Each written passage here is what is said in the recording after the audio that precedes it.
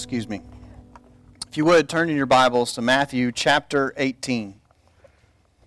We are continuing on with our sermon series entitled Authority, Who Wears the Crown? And last week that's wrong, by the way, Romans 13, that was last week. We're looking at Matthew 18, verse 18, starting there and reading the rest of that passage. And last couple of weeks we've looked at the authority of God and how God uses His authority for good and how we are to respond to the authority of God. We've looked at the authority of government and how God has delegated some of His authority to that institution and how we are to respond towards that. And this week we move on to the authority of the church. For those of you that are concerned, know that next week is the end of this sermon series. And so you won't have to listen to authority much longer. But this is an important topic. And as I said before, we can gather together as community, but until we understand how to respond to God's authority in these areas, we will never be God-centered community. And so it's important for us to look at these things and to think about them. And I've talked with several of you this week who last week's sermon was tough. Join the crowd.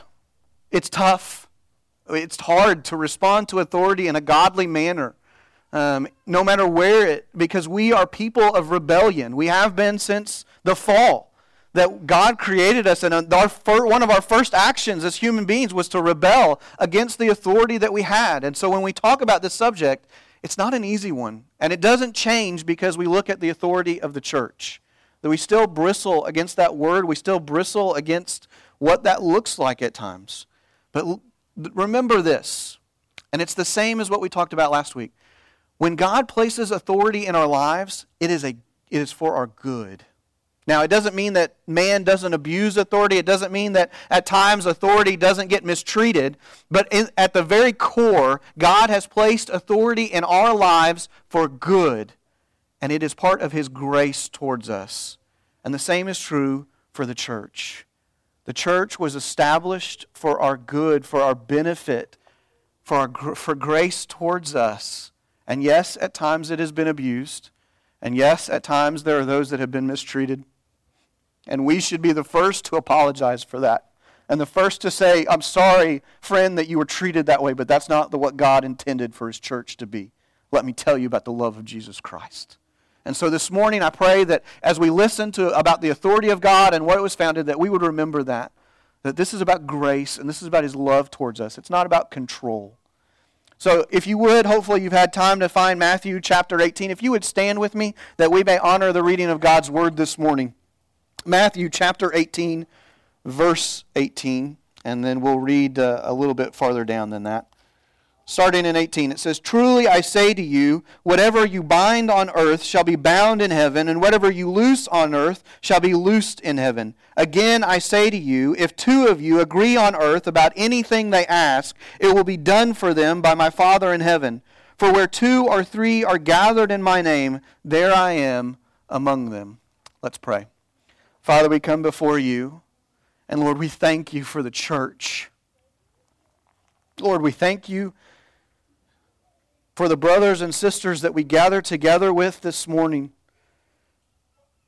who have been bought with the blood of Jesus Christ, that you have pulled us together as one assembly, as one family.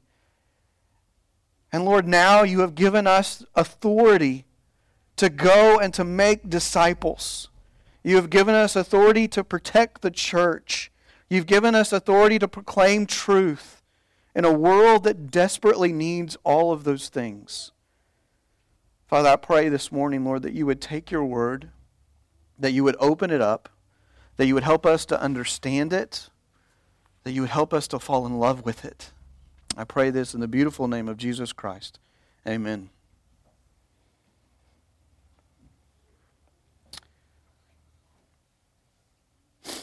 This is somewhat of an emotional topic for me, in part because I love the church.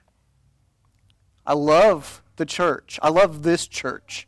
I love these people, but I love the global church. I love my brothers and sisters. Maybe you've not had this experience, but I love it when you get on a plane and you sit down next to someone, and there's always a little bit of fear. If you've never flown, maybe you've not experienced this, but if you've flown, you know this fear. Who am I going to have to sit next to? It is one of the greatest fears in all of humanity, maybe more than heights and public speaking. Who am I going to have to sit next to on the plane? But you come and you sit down, and there are times when you immediately know, I've got a connection with this person. And you begin to talk, and it is not too long until you realize that they're a believer. They're part of the church.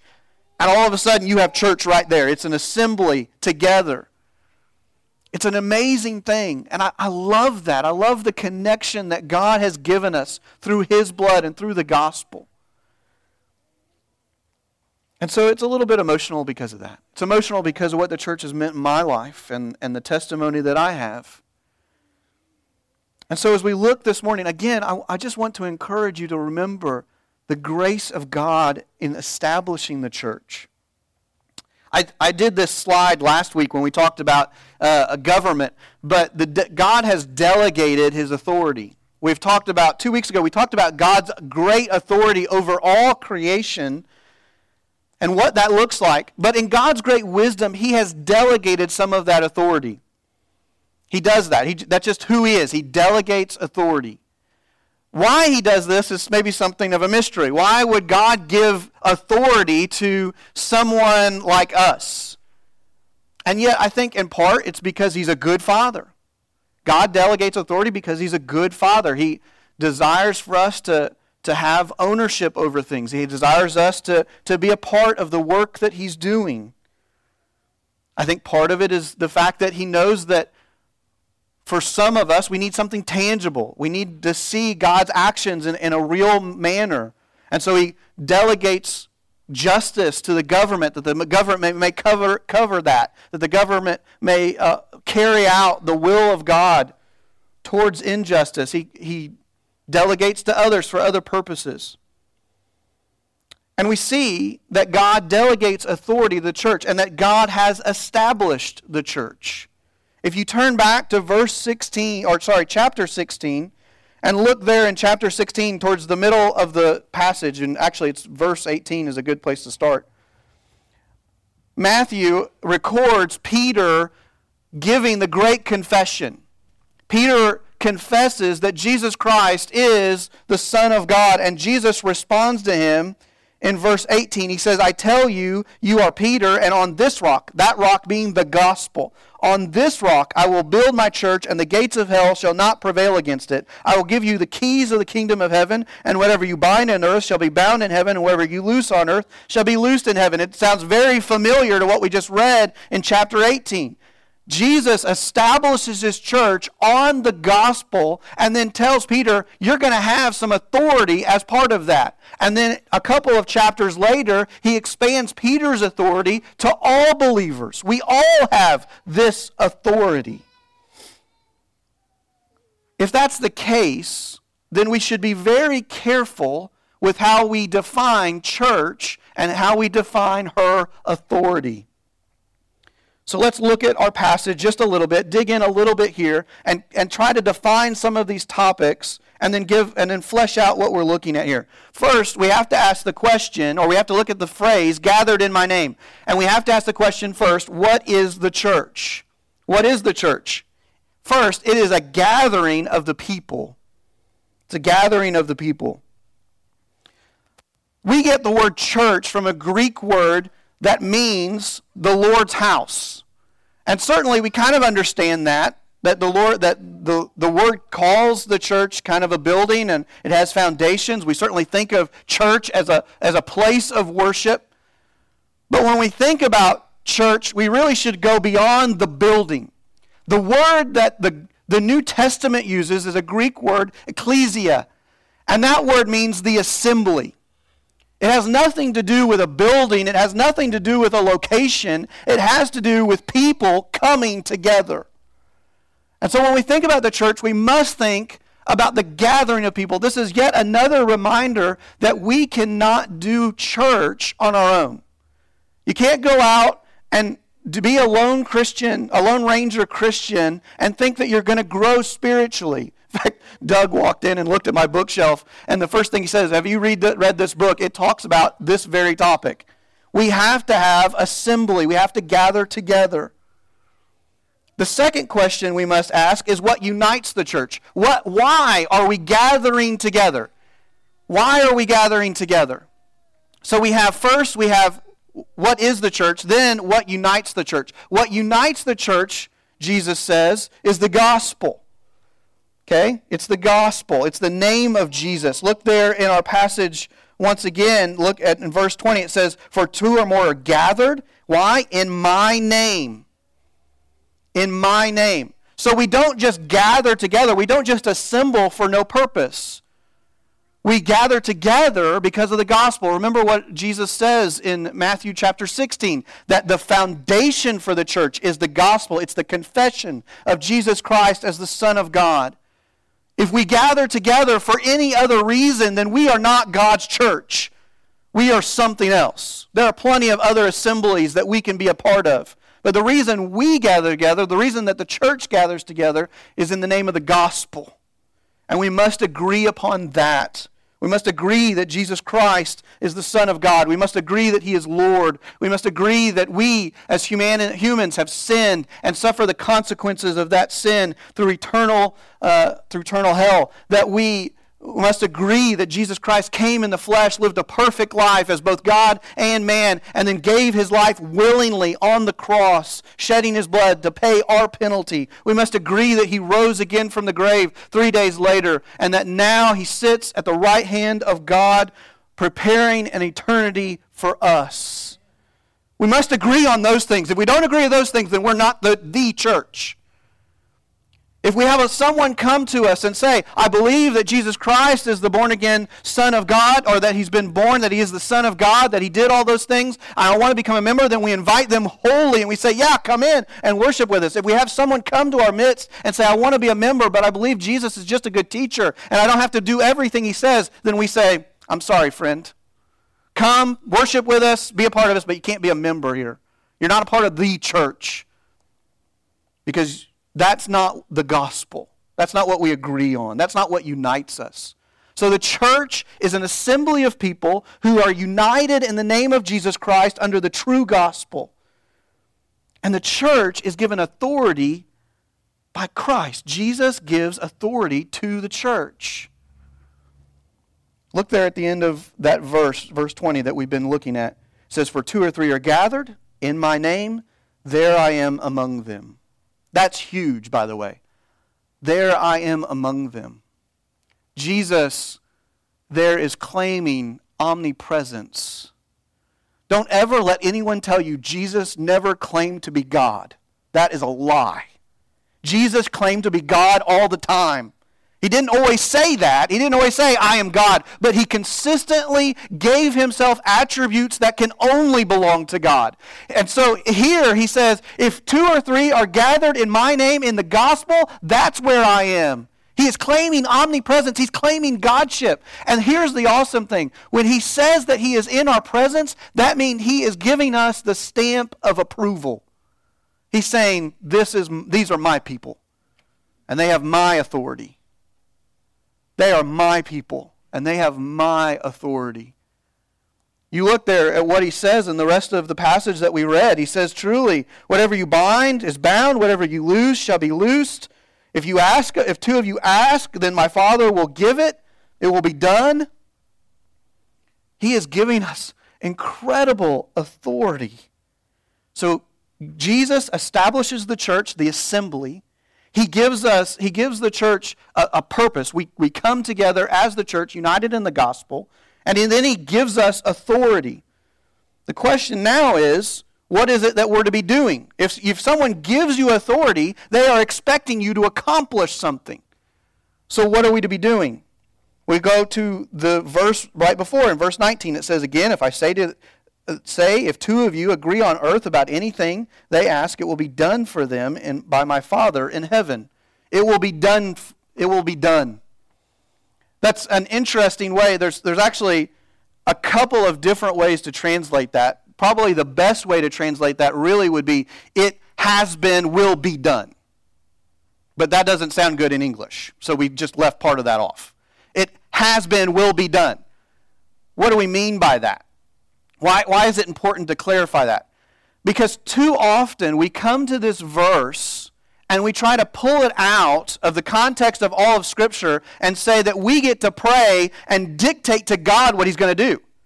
We're two of us together, so me and my wife get together and we're gathered over. We believe in the gospel and we say, you know what? We believe God is going to give us, that God should give us a new car. We don't really need one, but we would just like to have one. And so we believe that if we gather together and we get in to pray hard enough over that it will happen. God has to honor it because He said if two of us agree on it, then it'll happen. I don't know about you, but that's never worked. That is completely out of the context of Scripture. We don't get to dictate anything to God, ever. So what is Christ saying? Well, let me give it to you this way. When I was growing up, there were certain things that I knew if I asked for that I might get, and there were certain things that I knew if I asked for, I would get. So, for example, if I went up to my dad and I said, hey, Dad, I want the new Madden NFL game came out for PlayStation. Can you buy that for me? I knew the likelihood of that happening was low. Now, if it was a birthday or Christmas, maybe. But the likelihood was low. However, if I went up to my dad and I said, hey, Dad, I want to go fishing. Or I need a new fishing rod so we can go fishing. The likelihood of that happening was about 100%. Why the difference? Why the difference? Because my dad loved fishing. I knew that if I went to my dad and I said, Dad, my soul is corresponding with your soul. My desires correspond with your desires. Let's do this together. There was almost no chance of my dad saying no to that. There was almost every chance of him packing the truck before I got it out of my mouth. The same is true when we come to God. When we gather together in the gospel and we begin to look more like the Father, our soul begins to love the things that He loves, and our soul begins to be passionate about the things that He's passionate about. So we begin to pray for the things that He wants. And when that happens, we have a good Father who gives good blessings and will answer our prayers. That is what He's saying, and that's why it's important. It has been done, it will be done.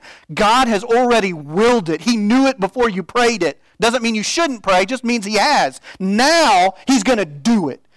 When we see this verse, we should understand that this is the visible action of God's will.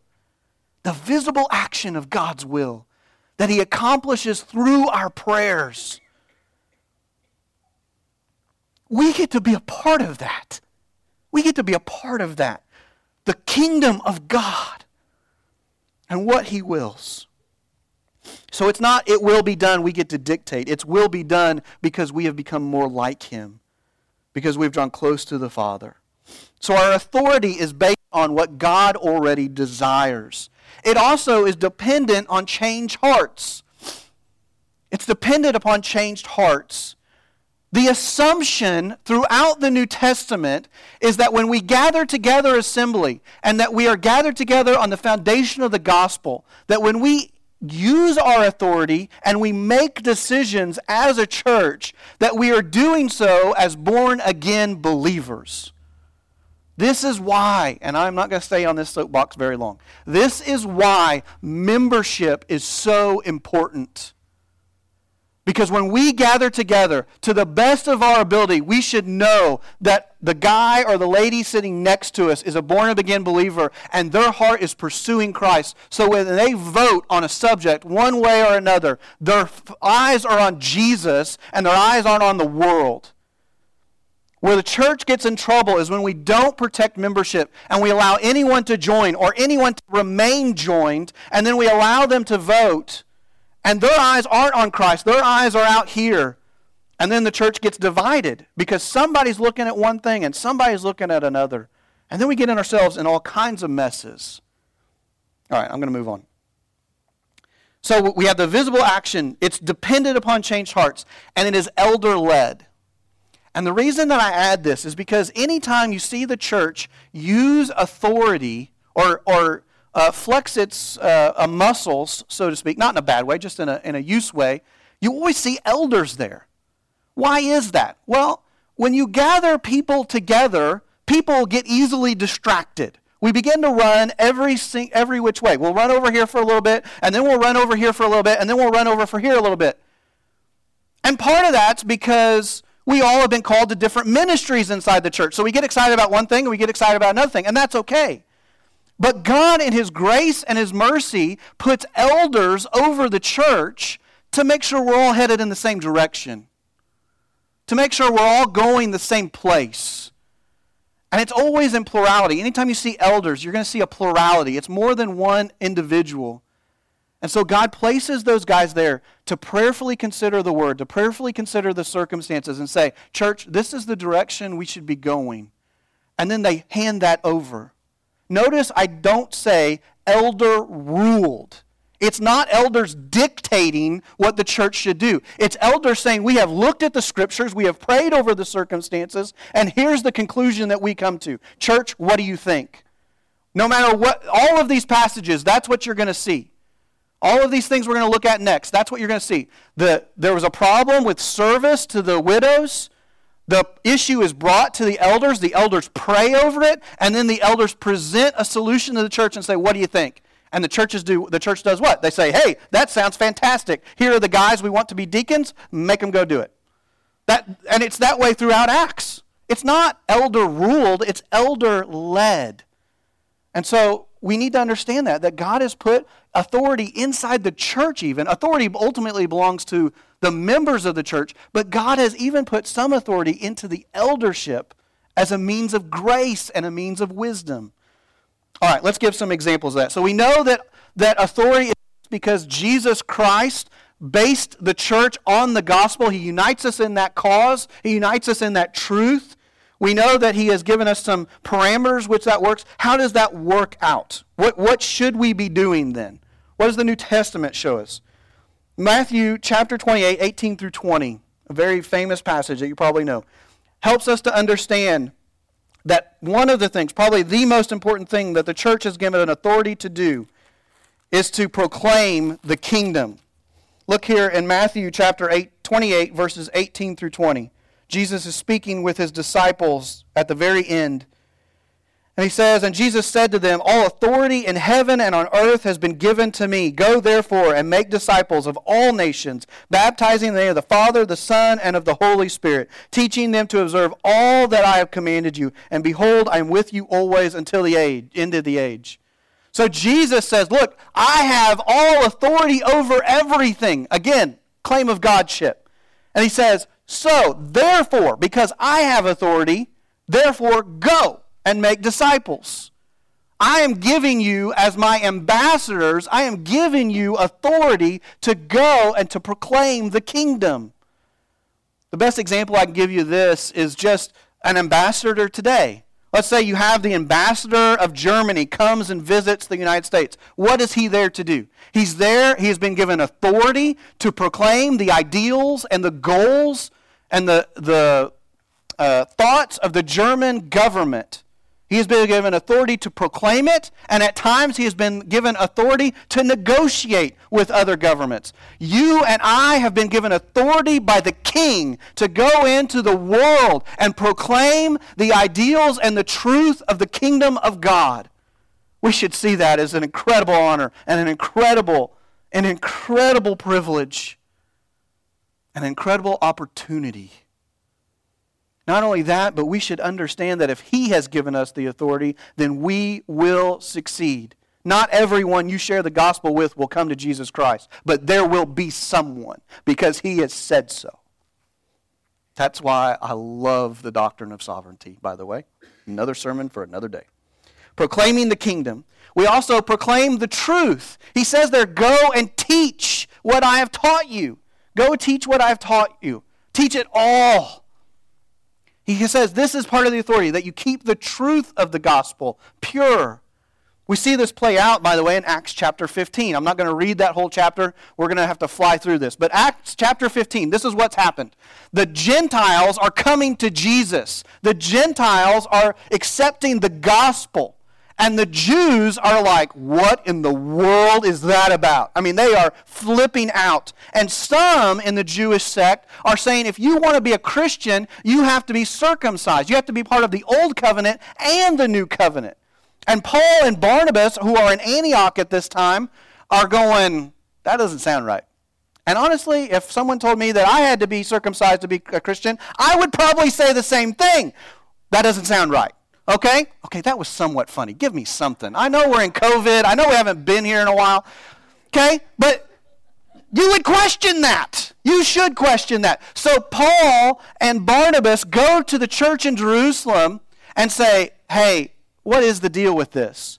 So what happens? The elders gather together, they look at the scripture, they pray together, and eventually they say, this is the will of God. This is what God has shown us. And then they take that to the church and they say, church, this is what we believe. We believe this is false teaching. We believe this is not from God. This is what we should direct our brothers and sisters, the Gentiles, to do for those who have come to know the Lord. And that is, don't worry about the old law, worry about the new law.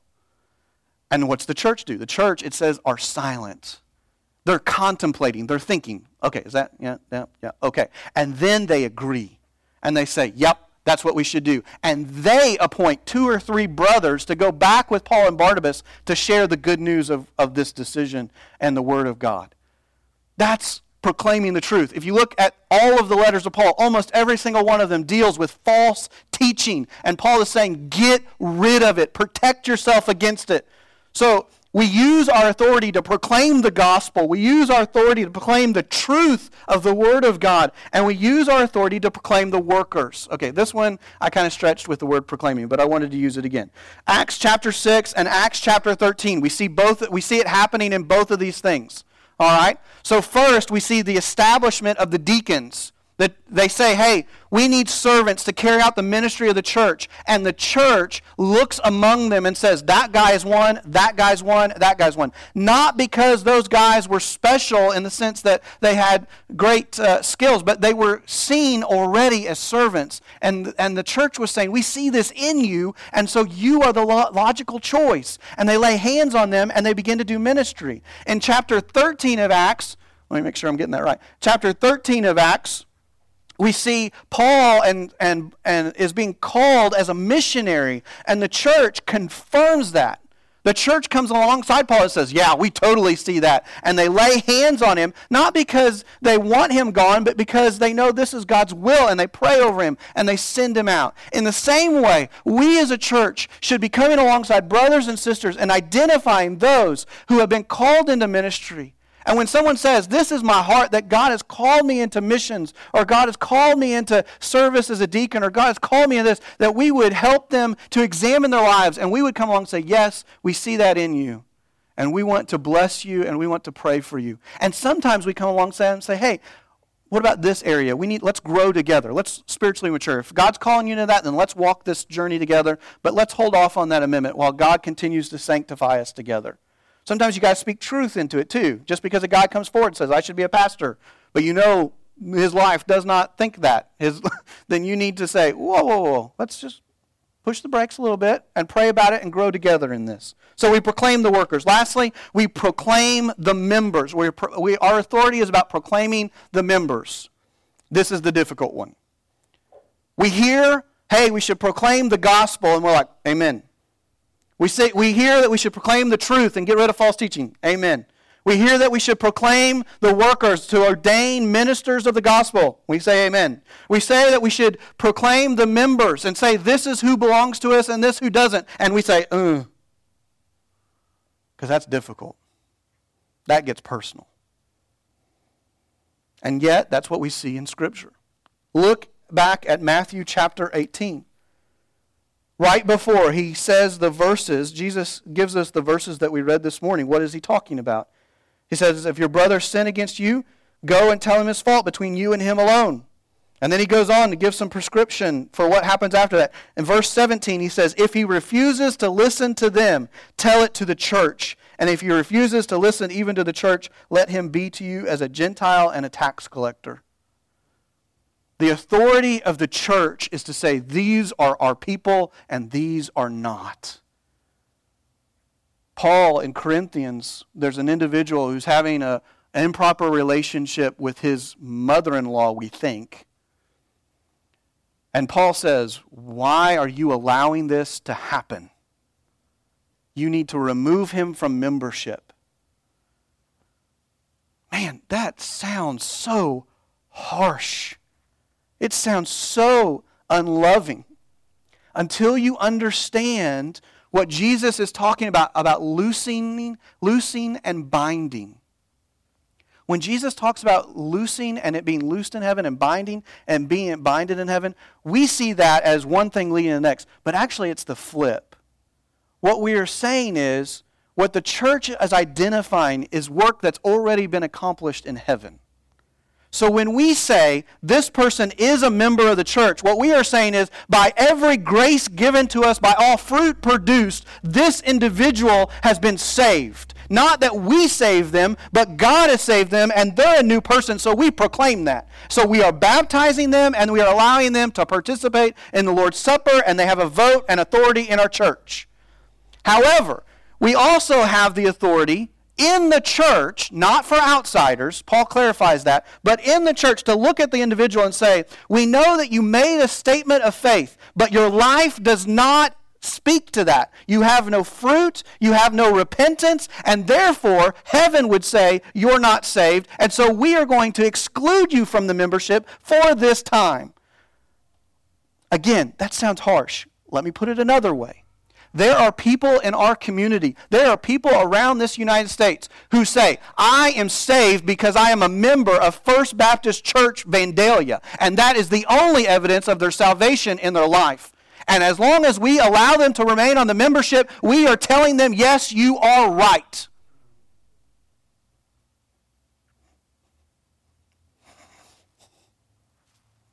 We are condemning them. We condemn them by saying that that is the gospel, that your name is on a roll, when we should be saying, I'm sorry, friend, we don't see it in your life, you're not a part of us, you have no fruit in your life, we are worried about your soul. And for right now, you are not a member here. This is the testimony of this church. Go back and read the business minutes of the early 1900s when we were founded, and every business meeting there were those that were being called before the church who were unrepentant for public sin. The church does not punish private emotions. We can't say you're not a member because you're prideful. You're not a member because whatever. But if it's a public sin that's unrepentant, then we do. And they would bring them forward, and praise to God, they would vote and say you're not a member. And then 2 or 3 months later, you would see that person come back and say, I'm sorry, I've repented. And the church would say, come back in. You had to have 67% to vote a person out of membership. You had to have 51% to vote them back in. It's an easy thing to come back in if they're repentant. It's a loving thing to say we are worried about your soul, that we are worried about you. I'll give you my testimony, and I know I'm pushing it, but give you my testimony. Brothers and sisters, I love you, but there was a time in my life, when I hated the church. There was a time in my life when I hated what it had to do with, when I didn't want to be around it. I went to church and I smiled when I was at church because I knew that if I stopped going to church, that then people would be worried. Because then people would come after me. So I went to church just to make other people happy, but I didn't want to be there. And I'm so thankful, though, for church members who knew my life. Who knew my life and they pursued me. For guys that would grab me by the shoulders and say, what are you doing? I didn't like them. At times I wanted to punch them in the face. But they loved me. They pursued me. Until finally God used a 2x4, not literally, to bang me over the head and say, no, seriously, what are you doing, friend? And I came back. And here's the thing, when I came back, then the struggle wasn't with this, then the struggle was, how could I be a believer and be a sinner? How could I be a believer and have those 3 years of my life? And then it was the church not pursuing me. Then it was the church encouraging me and saying, you are a member here. You are involved here because we see the fruit in your life of your salvation. Don't doubt your salvation, brother or sister. You are one of us. And I needed people to say that to me. But brothers and sisters, how can we say, you're a member here, therefore believe and trust in your salvation if we're just allowing anyone to be a member? It means nothing at that point. If we say, you're a member, therefore we believe in the fruit of the Spirit in you, so don't doubt your salvation, and then they look across and they see a guy that's a member here who lives however he wants, and they go, wait, is he a believer too? That's not the authority of the church being acted out. That's not loving. Brothers and sisters, we have the proclamation of the gospel. We have the proclamation of the truth. We have proclaiming of the workers, and we have the authority of proclaiming the members. And we must take that seriously, all 4 of them, in love. So what is our task then? We proclaim God's truth, very simply. We just do these things. We proclaim God's truth. We proclaim the gospel. As those that have been given authority in the gospel of Jesus Christ, we should be shouting it from the rooftops. It should be evident in everything that we do. Second, we should be rescuing one another. We should be rescuing one another. Living life with one another so we know each other's lives and going after somebody. Who's not here that should be here? Who's that person for you? Who's your one? That you know that their name is on the membership, but they are not here. Do you have a heart of rescue? Will you be a friend that goes and grabs them by the shoulders and say, I love you. What are you doing? Lastly, we should be about encouraging one another. The authority of the church ultimately is for the encouragement of the believer, to help those who doubt their salvation, to say, no, we see this in you. You are part of the family. We love you. Have faith. To see gifts and abilities in them and say, brother or sister, we see how God has given you this talent and this ability. Use it. Go for it. You can do it. I know that you don't think you're a teacher. I know that you don't think that you can serve food to people. I know that you don't think that you can handle children. But I see this in you. Do it. We believe in you. God has given us the authority. Don't be shy. The authority of the church is not an evil thing. The authority of the church is not a controlling thing. The authority of the church is a loving, graceful thing. Let's use it that way. Let's stop being afraid of it. Let's stop being afraid of the word authority. It's God's grace. I'm going to ask the praise team to come back up. And